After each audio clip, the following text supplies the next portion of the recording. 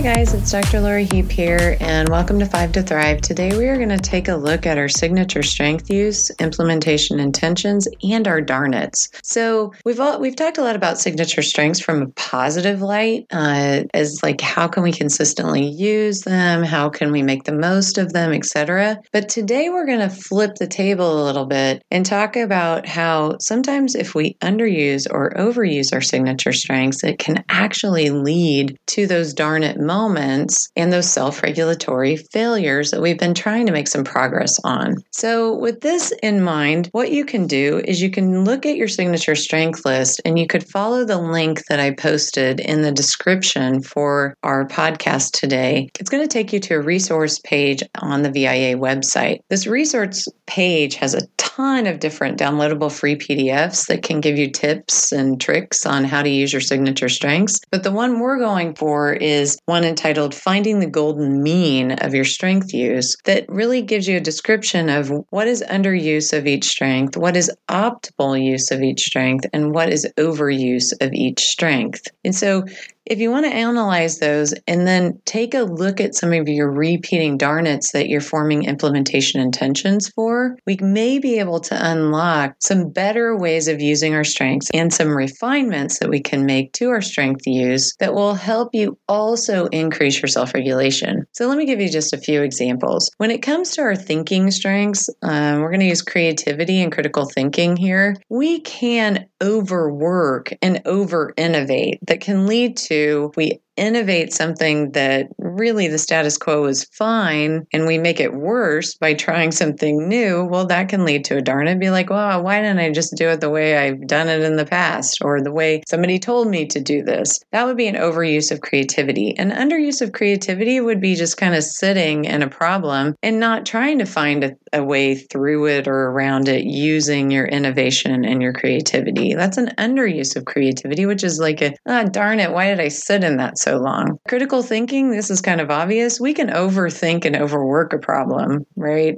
Or we can not spend enough time thinking or working on a problem. That's overuse and underuse of critical thinking. Next up, if we look at action-orientated strengths like bravery, a darn it along these lines would be, oh, darn it, why did my fear of that hold me back? My fear of being uncomfortable or my fear of failure and kept me from diving in here. Or on the flip side, overuse of bravery, you'd be like, oh, why did I chance that? That was really dumb of me and that didn't turn out well. Another action-oriented strength could be perseverance, which we can overuse perseverance and be stubborn about keeping and trying to go in a certain direction when it's not working. Or on the flip side, we can give up too easily. Both are darn it's, and they lead to self-regulatory failures in some respects. Other things, though, we can look at the interpersonal strengths that we have, like leadership. A lack or an underuse of our leadership as a strength could be something like, oh, darn it, why did I give in to that peer pressure and not buck the system here? Or an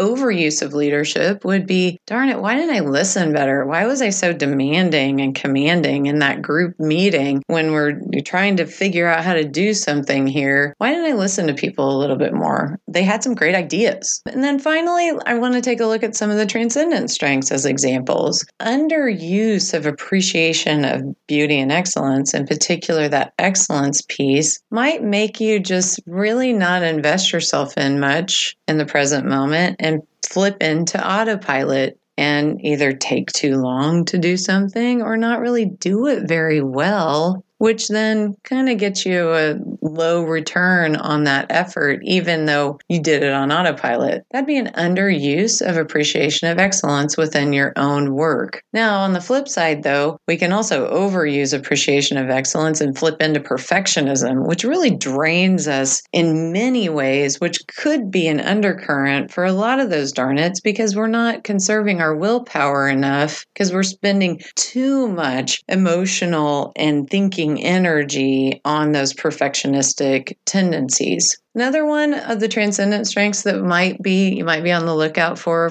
darn it's is our use of humor. If we use humor globally and don't take things seriously, it can lead to a lot of darn it's. But on the other end of the spectrum, if we take everything too seriously, it could actually drag us down to the point where, similar to that overuse of appreciation of excellence, underuse of humor could also emotionally drain us and really drain out that willpower fuel on a daily basis, leading to a lot of darn it's, especially at the end of the day, because we're so drained from our underuse of humor. So bottom line, I want you guys to look at your list of darn it's and some of your major goals and scan over the under and overuse of signature strengths on that resource from the VIA and see if an underuse or overuse of a strength is at the root cause of these darn it's that you're struggling with. Then what we want to do is we want to form implementation intentions to correct that over or underuse and either dial up the strength or dial down the strength as appropriate. Or, especially in those overuse scenarios, we may want to shift to the use of another strength on our list as part of your implementation intention action plan. So that's my take on the whole signature strength use, darn it's, and implementation intentions to really refine and modify our strength use to optimize it on a daily basis. Now, next up, we're going to be looking at